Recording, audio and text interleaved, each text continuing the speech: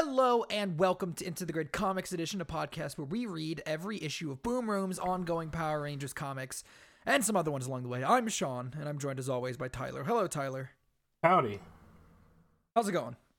It's going all right. Ready to talk about this chapter. I'm glad. It is an issue, not a chapter. Whatever, you know? Dude. You've been deep in Bookland apparently, because you're talking about chapters a lot. They're all chapters to me, you know. No, I don't. They're just chapters that are sold separately. Okay. Fair enough, I guess. I guess that kind of makes sense. This issue, this week, we're talking about Mighty Morphin Power Rangers, issue number 7, written by Kyle Higgins, illustrated by Henry Paseccia, as always. Tyler, what did you think of number 7? We're back at the plot now, because we took a little break. We went to do the annual last time, and now we're back here. So what'd you think? That was a good issue. Almost said episode.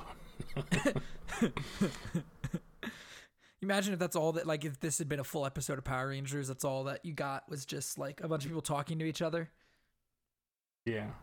Oh, I guess there was an action sequence at the end, so this could have been a full episode of Power Rangers. If you guys wanted to follow the show, you can do so at Go Into the Grid on Twitter, but now we're going to talk about number 7, issue 7 of Mighty Morphin Power Rangers by Boom Studios. The issue starts with Billy. He's waking up in the dark dimension because last time we left off, he did not go with the rest of the Rangers into the virtual space area, the simulation. Yeah, he got grabbed world. out of his teleport. Yeah. And when he wakes up in the dark dimension, he is joined by Goldar. Goldar is also there. And Goldar has been chained up. And Billy's like, "Oh, what? You're one of them." And Goldar's like, "Yeah, but I suck at my job. So they put me in here." And Billy flames him. He goes, "But you failed Rita before a lot. Why is this different?" And Goldar was like, "You better shut the fuck up before I break you, Blue Boy." Like, they're really not to make Goldar look scary in these shots. Yeah, and I really like this interaction. Being like a fumbling idiot. Yeah, and I like this interaction a lot between the two of them. I like the way Goldar says, he says, "I failed my queen and lost her Green Ranger. I welcome my shackles. Her punishment is just." And I think that kind of explains a lot of Goldar's character, more than the show ever does. He's never spoken like that before in his life. No, never. I guess he kind of talks like that a little bit in the annual we just read. Yeah. Very in line with that. At the command center, the Black Dragon is tampering with the Dinozords, and he reprograms them to obey his commands, which is dangerous. He's a little overpowered. A little strong. He is. He's an interesting boy, isn't he? There's a lot going on with him. And inside of the command center, in like one of the most horrific things I've ever seen in my life, the putties are being sacrificed to form a wall. Like they're stacking putties on top of each other and then using like a flamethrower to melt them together.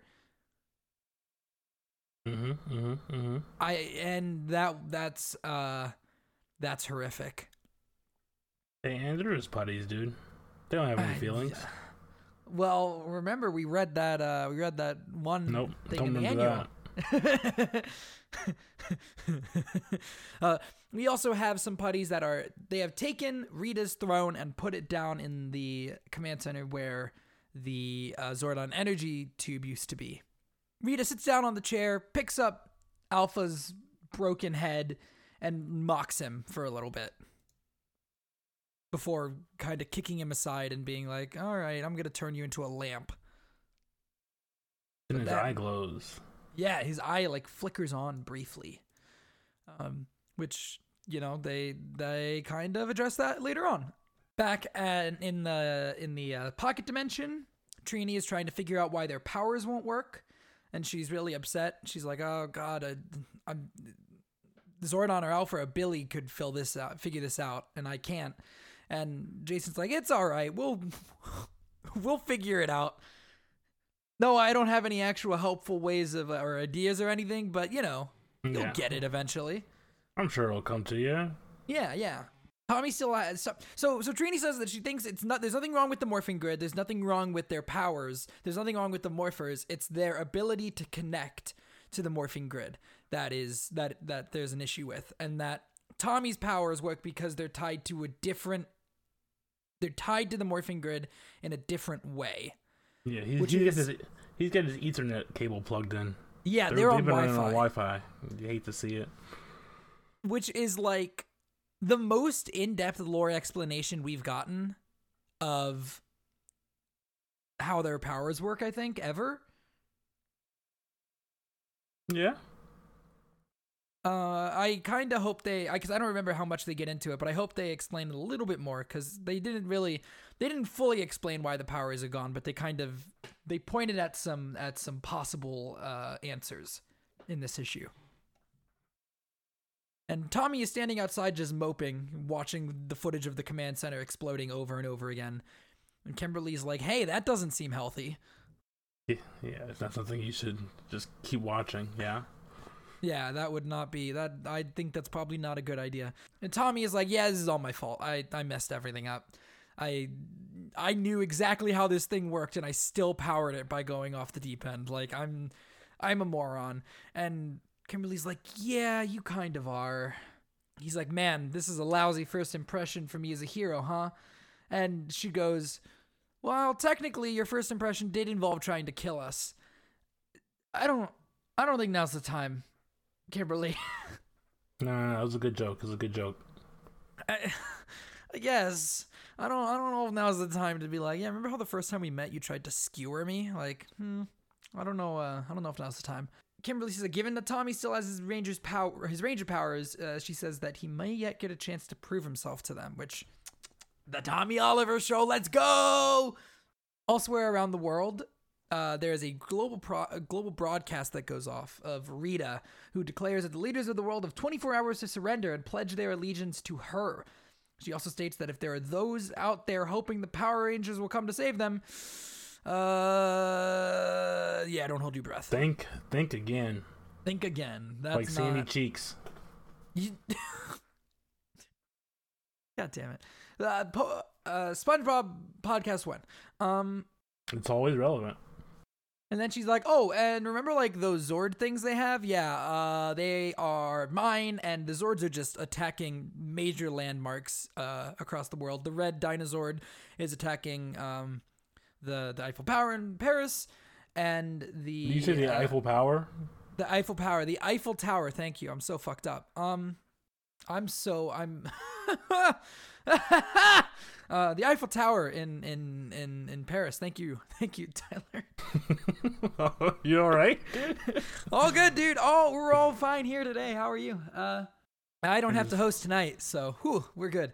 And the yellow dinosaur is attacking Shibuya, and I'm pretty sure I saw Yuzora on top of the 109 building. He's up there. He's waiting.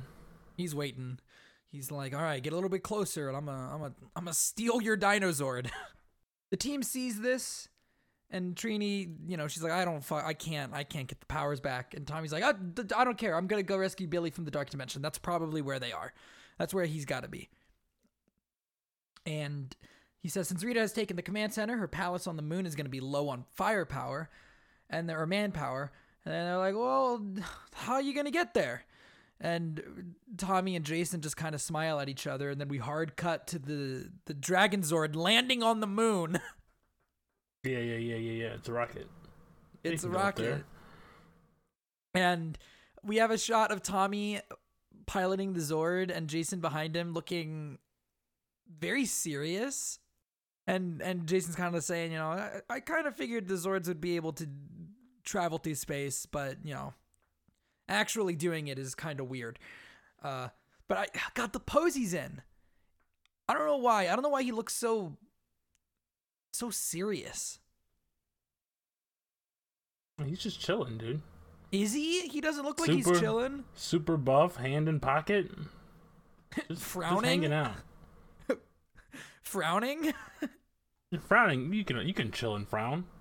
I guess. It's cool we get to see like the defenses of Rita's palace, of Bandora's palace, if you will. And they have like anti-Zord guns on the walls that the putties are manning, and they're like, "Oh, start shooting!" But the Dragon Zord just fucking raises its hand and fires a bunch of missiles. As you do. As you do. Tommy gives Jason control of the Dragon Zord, and then he leaps out of it and starts his, infiltration. He does that a lot. They tend to leap out of their Zords a lot. Yeah, I mean, they do that in the show as well. Like, the Zord's not working. I'm going to leap out and cut it with my sword. Usually works, though. It usually does work. I mean, I don't know if you've watched any I doubt you've watched any Dino Fury, but they did something like they had a scene in this second episode where one of the Rangers ran up on top of a building and then jumped off to attack the monster because they don't have Zords yet. So, well, I mean, they have a Zord now, but they didn't have Zords at the time. So he ran up to the top of the building and then jumped off so that he could reach the monster's head. It was pretty funny. Anyways, that's not what we're talking about. Tommy reaches the teleporter, and then the Black Dragon is like right there. He's like, hey Tommy, how's it going? I knew you were gonna do this. I'm not dumb. Yeah, if you don't want him to be there. No. Definitely has it's a trap feeling to it. You know what I mean? Yeah. Definitely feels like a setup.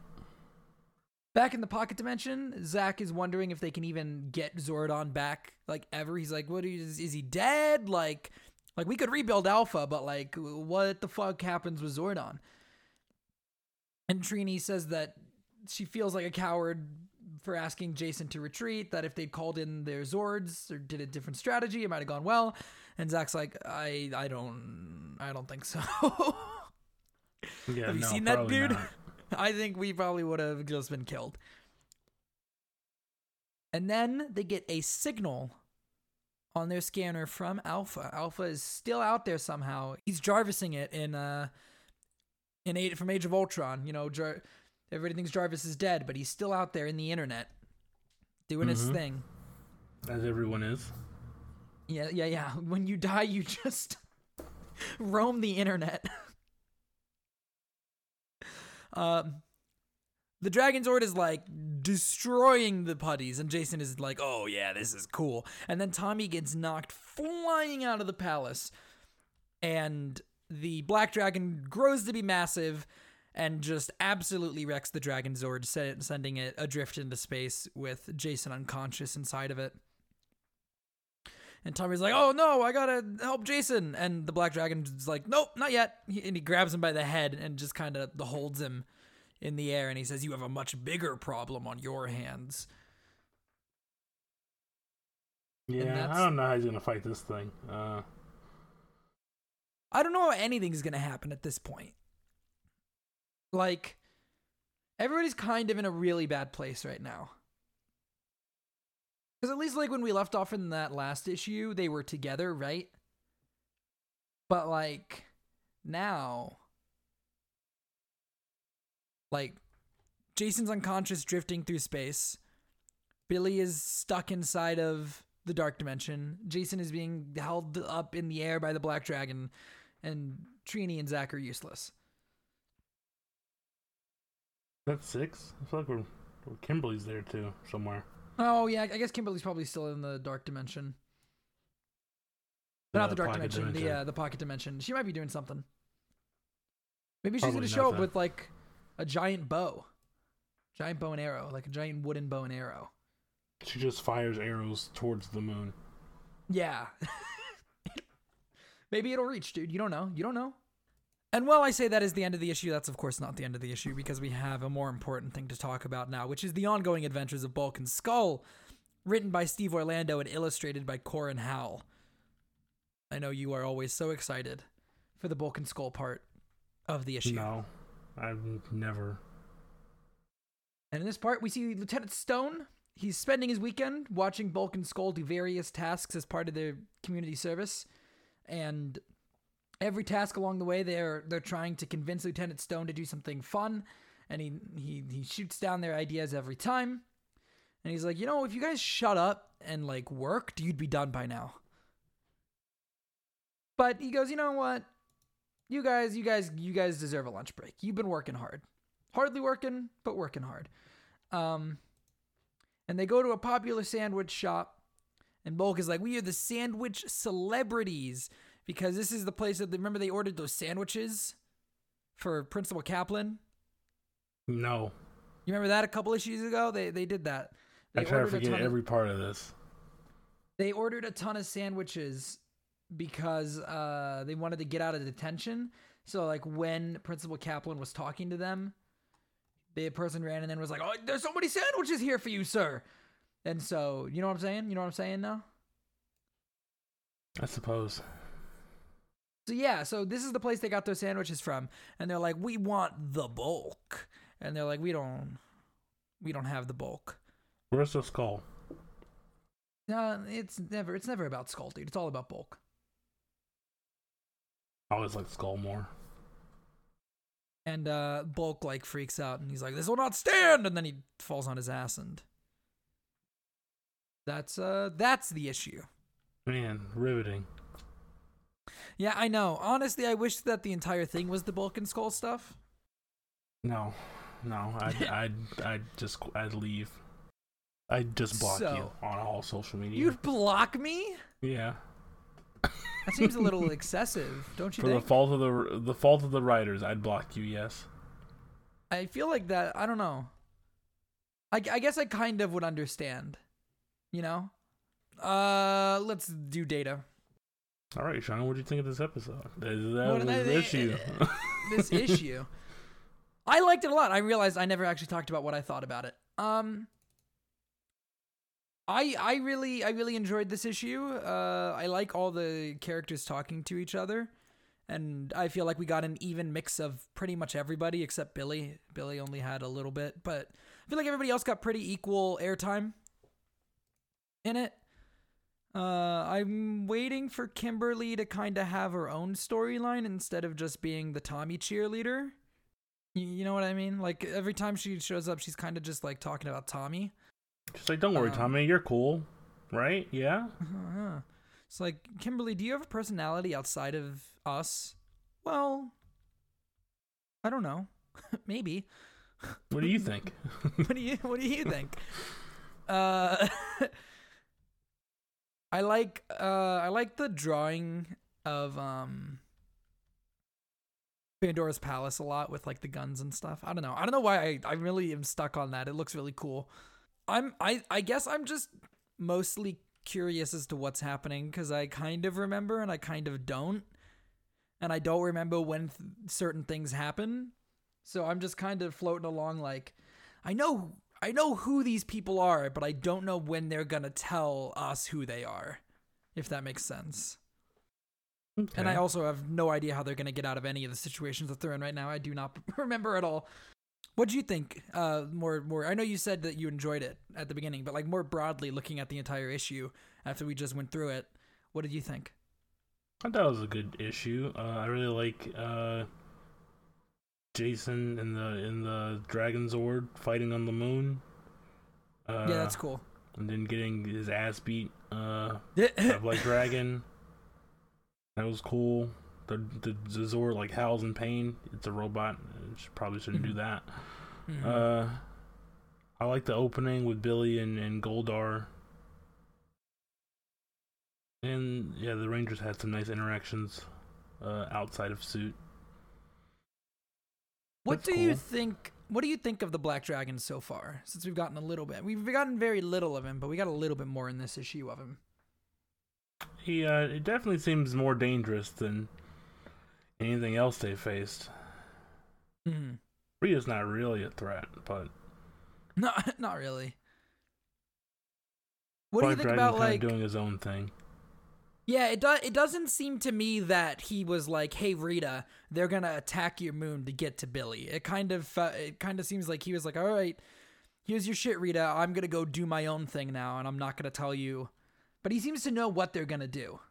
Yeah. I mean, he seems to know them way more than they know him. Mm-hmm. But as we go on, hopefully the Rangers will start to pick it up a little bit. Hopefully they'll start to not get absolutely smashed in every corner. What's the best moment of the issue? What was your favorite panel or interaction or whatever? I like the opening. Okay. Goldar Billy and Goldar. Children in Dark Dimension. I really like all the stuff of Rita in the command center. Just showing her like I really like the power move of her putting the chair where the tube used to be. And I really like the imagery and like the what it says about her, that the putties are literally just piling on top of each other to be melted down into a wall. And I like her conversation with Alpha. So I think that was my favorite part, was just those 2 pages. Who's the MVP of the issue? Tommy. I'm